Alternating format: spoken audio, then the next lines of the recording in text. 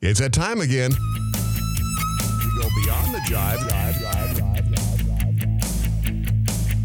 Join our hosts, John Swan and Nathalie B. Brave the sting of beekeeping to reap the sweet rewards. All you Hive Jive junkies out there, this is the Hive Jive.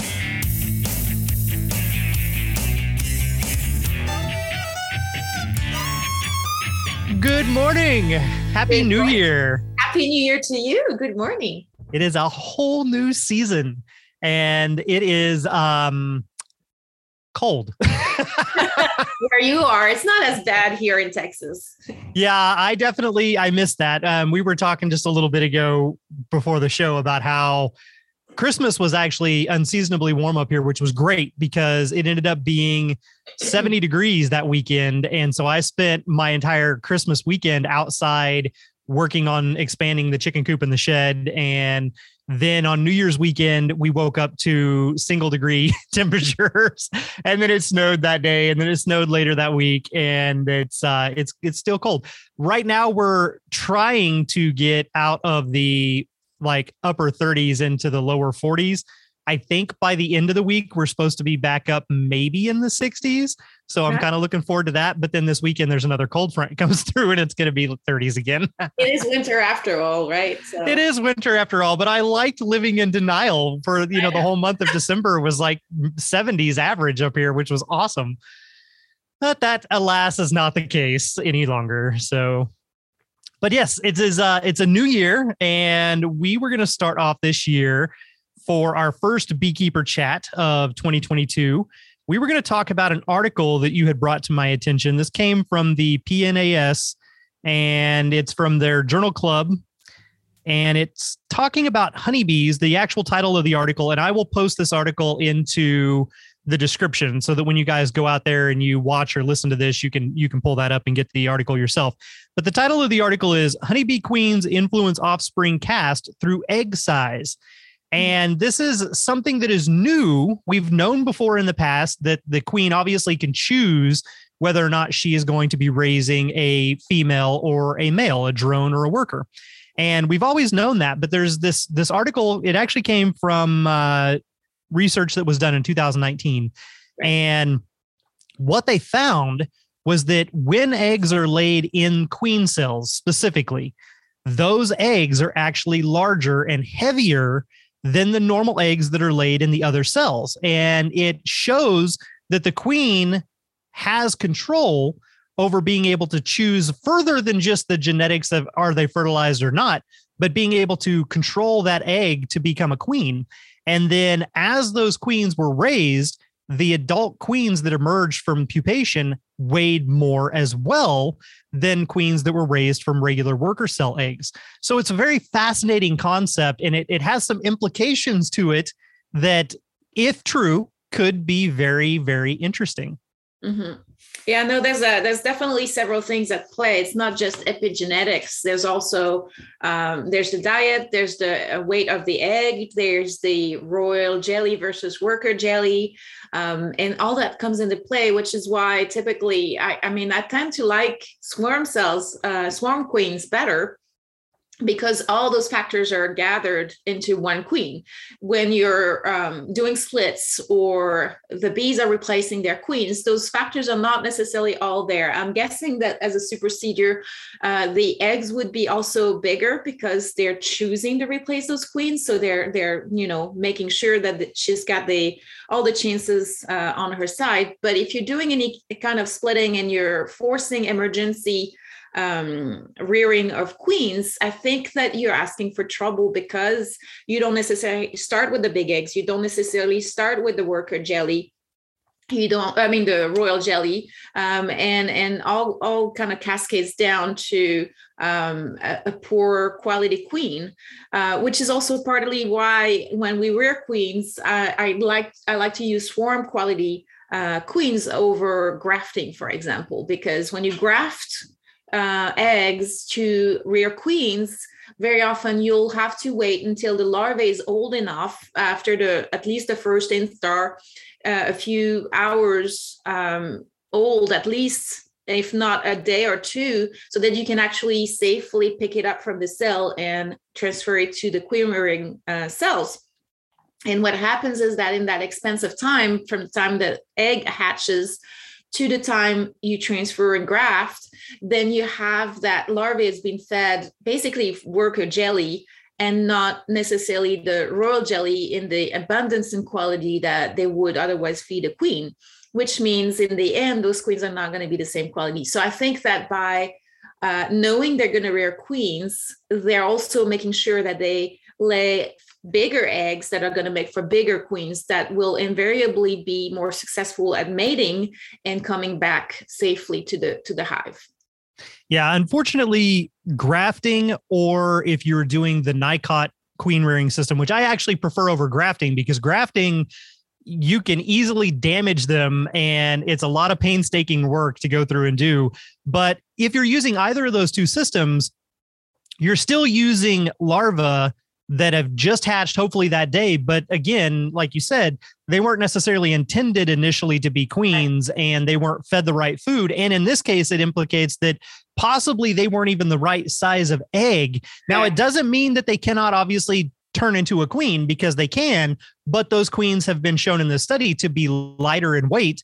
And we have found in times where subpar queens have been raised, not only are they lighter in weight, they're smaller in size, they seem to be less effective or less fertile. They don't have the overall genetics that they need to go through and actually perform their job properly. And a lot of times they will end up being superseded. So there's a lot of different things that are going into play in this. But one of the things that I think is interesting, and I will put a caveat in here, because it does say later in the article that when they did this study, what they did is they started off taking eggs from queen cells and they measured those. Then they took regular worker eggs from worker cells and they measured those. And then to test their results, they did switch and flip-flop things and move them into different positions to see what the bees would do. And the bees still raised all of them as queens, but the ones that started off in the worker cells were smaller. But they did say that they did not have any type of way in this specific trial to determine whether or not the bees were not making additional decisions on their own, such as removing smaller eggs that may have been laid in queen cells because the bees deemed those inferior, and so they took them out. So there could be other reasons behind it, but it still goes into something that I always found fascinating, something I learned from Juliana Rangel there at Texas A&M and the Texas Bee Lab, was that there are what they call royal lineages in the bees, and they're not I don't think that they're, I'm not going to say never, but rarely found in the worker genetics, but always found or higher likelihood to be found in the queen genetics, even though she's laying all these eggs and any of those eggs could be turned into a queen. There is some other mechanism going on, some other type of selection that the bees are doing where they go through and they are selecting this other aspect that we can't identify. And this egg size could very well indicate that or lead into that and be one of the determining factors as to why, if she only lays these larger eggs in the queen cells, the queens often come up with that royal lineage, but the regular workers don't.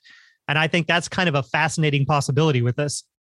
Well, it kind of fits into the narrative that, there's always unintended consequences. We don't even begin to understand the very intricate mechanisms that basically directs the life in the colony and how the bees are doing things. There's so many players that are touching to the eggs and the queen, and there's a lot of chemical pheromone messages. There's a lot of very intricate little balances that need to be taken into account. So whenever humans, beekeepers, come and intervene in any way, we don't begin to understand all the ramifications of our decisions and our actions. And that might end up being, kind of being okay for what we're doing, but we don't realize that later down the road, there's unintended consequences. And that, as far as I'm concerned, the bees always know better. Always. Yeah. So that's kind of something to keep in mind, but that's fascinating to know. There's things like that we don't really think about sometimes, that can matter on the quality of your queens, right? Yeah. It's a whole nother layer of, even if you're just a small backyard beekeeper and you're only going to do a couple of colonies, and you want to take your hand at raising your own queens, these are other aspects to definitely take into consideration if you want to have the healthiest, strongest, most genetically optimum queen for your future colonies. And I think, again, you said it right there at the beginning that the swarm cells are kind of the best way to go, because the swarm cells are primed from day one to be queens, right, and they are fed just insane amounts of royal jelly from day one. And the bees, that's their sole mindset, is that this is what this is going to be. So those are always going to be the biggest, the healthiest, the strongest queens that you can possibly use. And if you can find ways to manipulate them into doing that, then you can get those queens sometimes more often. And that's one of the things that Les did with his, like the 2 queen system, or the two hive system in one box. Mm-hmm. Instead of having 4 foot for the colony to continue growing and expanding, you've only got 2 foot in there for each colony, which means they do fill up that space, and it will kick them into a potential swarm mode earlier and possibly more often. So if you were doing like he did back in the day, where his goal was to raise more bees, mm-hmm, that gives you that catalyst to have these naturally selected queens to go through and actually use those for your splits. Now, sometimes, again, if you're just a backyard beekeeper and you only have 1 or 2 colonies, you may only plan to do a certain number of splits a year.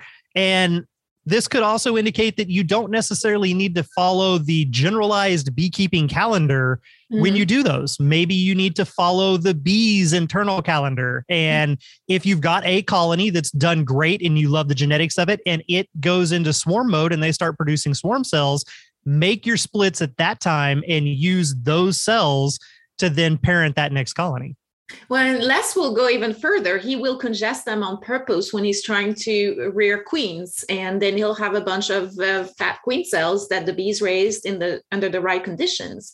He also does, like you mentioned, the Tabar hive and the 2 colonies in the 1 box. He will do what he calls 2 to 3 splits, where he will manage to pull out enough resources and alternate them from those 2 colonies, and give them the queen in one of them, that large one that he's taken all those resources from the other 2, and then he'll keep the other ones, and he will still manage to have apiary increases and honey production all at the same time, because he's not overly taxing any one colony too much. So that system works really well. And that colony that has the mix and matched combs will be the one that will be still big and able to produce a lot of honey, whereas the other splits will be big enough also to overwinter really nicely. So he knows what he's doing, and he's been doing it for a long time. Yes, indeed. So again, bees are fascinating. They just blow my mind. The research that keeps coming out on just all the things that we would have never fathomed go on inside that hive, and all the things that the colony does, the decisions they make, the senses that they have, the modes of communication that we don't even perceive and understand. It's mind blowing in some regards to go through and actually think about all of it. So I thought it would be very interesting for us to bring that article up to everybody's attention today and kind of kick the new year off with a little thought process, make everybody stop and kind of scratch your head and ponder this possibility that there could still be more to raising a superior queen than just royal jelly and the time of the egg hatching and selecting it at the right time and things like that. Egg size and this potential royal lineage, it's a whole nother, dynamic that could potentially be a game changer for certain. Right. And I think it links into basically when beekeepers try all kinds of things to make the bees do what they want to do, and the bees thrive, it's usually in spite of the beekeeper. that is true. That they do thrive. So just keep that in mind. And my experience and Les's experience also is that the least you mess with the bees, the healthier they're going to be and the more thriving they're going to be. So that is very true. So on that note, on the note of bees thriving and surviving or not.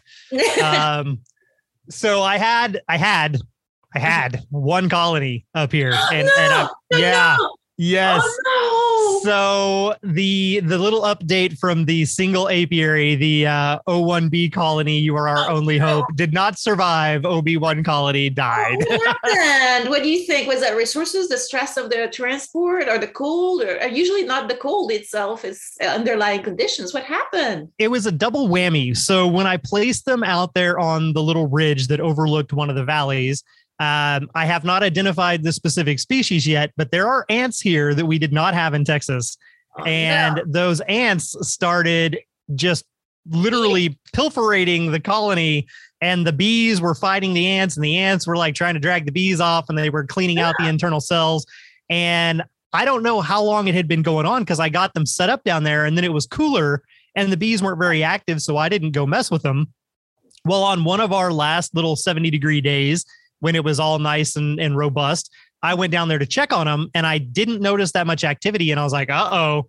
And I started watching, I saw the ants, and I was like, okay, so I did have one of the Defiant stands where they actually have that you can adjust the leg heights, and they've got a dish built at the bottom with a rain cover that you can fill with oil to prevent the ants from getting inside the colony. So I did that. I added the stand, I put the oil in there, and that did stop the ants, and we got rid of all of the ants, but the colony was drastically weakened.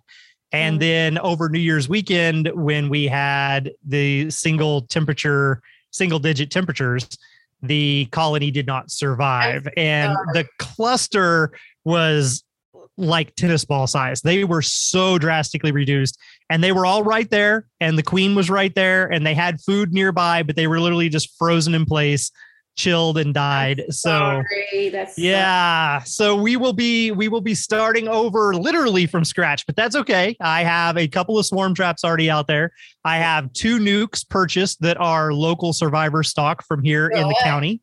And you're gonna have to tell me which person provided those. So maybe they want to be on the survivor stock map that we have on our website for people to look and order bees. They can contact. We don't sell bees, right? Yeah. But we have a map on our website that tells people all over the US and even some in Canada where they can find treatment-free providers. I will have to double check on I cannot say whether or not they are treatment-free. I just know specifically that they are survivor stock mutts. Yes. And we will wait until they come in and we see how good a quality they are and how they take off.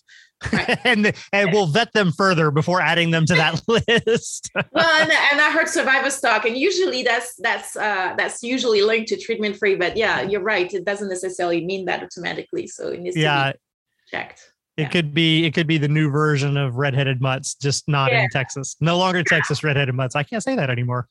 No, you can't. That's it. You're not in Texas anymore. Dang it. Well, oh well. But yeah, so I will be literally starting from scratch in the spring, and that'll be kind of an interesting thing to see, because we had already talked about on the like resolution type aspect of stuff. I now have the opportunity where I can go through and I can start over and do things how I would prefer and have the one size or one style and things like that, and not necessarily have this mix match of all this stuff. So now what are you doing? Switch over to all top bar. That's right. All top bar. Well, that's true, because the one Langstroth is the one that just died. That's right. So I will have to switch over to top bar. But now the question though, and this is kind of an interesting thing, but it's off the topic of the original point of this whole episode. But since how I was talking about ants in a top bar, how do you combat that? How would you, because we had wood ants back at the main apiary, and they never messed with the colonies themselves. They were more detrimental to the wooden structure, and they would get up and they would pile all their eggs underneath the lids and things like that. And so they were a nuisance, and they could crawl through the holes of the suit and they would bite and sting you, and that sucked, but they did not affect the colony. They never tried to get inside with the bees. They never tried to steal their food or steal the bees. So I never had to actually do any type of ant prevention on my top bars. And now up here, obviously, I'm going to have to. And I know that some beekeepers will grease the legs of the bars of the actual hive stand so that the ants can't crawl up through that. I really don't know how you would do kind of like how Defiant did their stands for a Langstroth unless you built a middle frame to use as your base for the hive. So that's going to be something I'm going to have to do some research on and ponder when I build out these new colonies, is how am I going to prevent ants from getting inside the top bars? So in Africa, for example, they will use rebar for the stands, and then you can put those upside down, kind of like the cups. You can run them through like pans upside down, and then put another one upside up that's covering from the rain, and then you can put that oil. Same principle, and you can use those. When you cook the disposable tin pans or whatever that you use for turkey or muffins. Yeah, the aluminum pans. Yeah, the aluminum pans. Then you could use those and kind of make it happen. The other thing that you can do is use a product that's called Tanglefoot or the equivalent. That's basically resin and glue. It's an organic product, and you can just kind of lather it around the leg, and then in an area where you're not going to have the bees or other insects, and then the ants cannot crawl through that. That's arborist's way to protect some trees from insects and insects that climb up. So they'll put you can use it either by just lathering on directly onto the wood, or they have those little kind of like tissue paper that you put around, and then you slobber that onto the tissue paper. And it's just kind of the way to protect the trees. Well, you can use that to protect the hives from the ants as well. That's good to know. I'll have to look into that, because that's apparently going to be on the list of if you want your next colony to survive, you got to keep the ants out of it. Yeah. Sounds like it. And then the other thing that you need to do that can help out, especially with top bar hive, is really caulk all the seams everywhere, and only leaving the entrance for the bees to come in and out as the only way to get in and out of the box. So with the Langstroth, that's a little bit more difficult, because you always have kind of cracks, and at the entrance you have a wide open entrance even when it's closed down quite a bit, and then under the lid you have, and then sometimes between the boxes when the wood's not matching quite well or there's some damage, and even between the rabbets and the joints.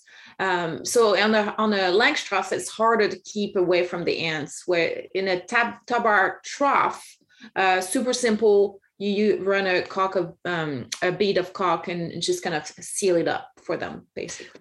I did, instead of doing caulking, I was using the wood glue that I use because I glue and then screw all mine together. So whenever I did that on the inside, if I had any little gaps, I would use the wood glue, and then I would take some of the sawdust from all the actual construction, mix that in, and I would put that into the gaps and stuff. And so I would seal it and made sure that all the internal seams and stuff were, bee tight and critter tight, little ant tight, whatever. Nothing was getting in or out of there.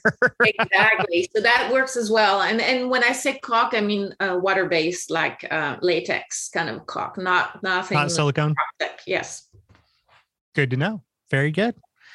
Well, do you have any little updates that you need to give everybody? You didn't kill off your only colony? No, I'm up to 160, I think, if not more. Wow. I hope they make it through, because most of them are on our ag exemption customers, our turnkeys, right? So yeah. And then I'm getting more because I'm doing research I'm not telling you guys quite yet. It's a peer review for my research, for my thesis for the expert craftsman beekeepers. Oh, you're going to do the master craftsman level. Mm-hmm. Very good. Very good. And then, I'm just kind of going to convert a whole lot more Langstroth to top bars. So I'm just going to increase my numbers even more. And I want to do honey production this year. So more bees. Yay. Well, awesome. That's great news. I hope that it all goes well. And it's early in the season. And well, it's seasons are weird because the winter season overlaps the 2 years. So it's early in the year. And we're about midway through the winter season for you guys down there. For us up here, no, I will still be in the cold temperatures while you guys are like, it's 70 and 80 degrees. Yeah, that's right. Welcome to Texas. It has its drawbacks in the summer, but it does. Because then it flip flops and, it's like, oh my God, it hasn't dropped below 100. Yep. So I am highly encouraging people to, at this time of the year, still try to plant trees for the bees and bushes and things, because fall is a great season, but winter is still, if you don't have frozen ground anyway, you can still plant all that and prep for the bees to have more food in the spring. Very good. Well, there you go, everybody. Now you've got things to think about, both on genetics and hive pests and future pollination and food sources for your bees. So there's a good way to kick off 2022. I hope everybody enjoyed, and we look forward to talking to you again next week. But until then, be good. Be mindful. This Hive Jive production was made possible by amazing patrons like you, and we appreciate your support.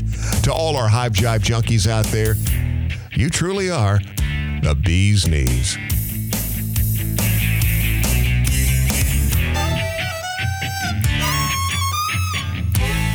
I usually say bye-bye, and I didn't do it. That's okay.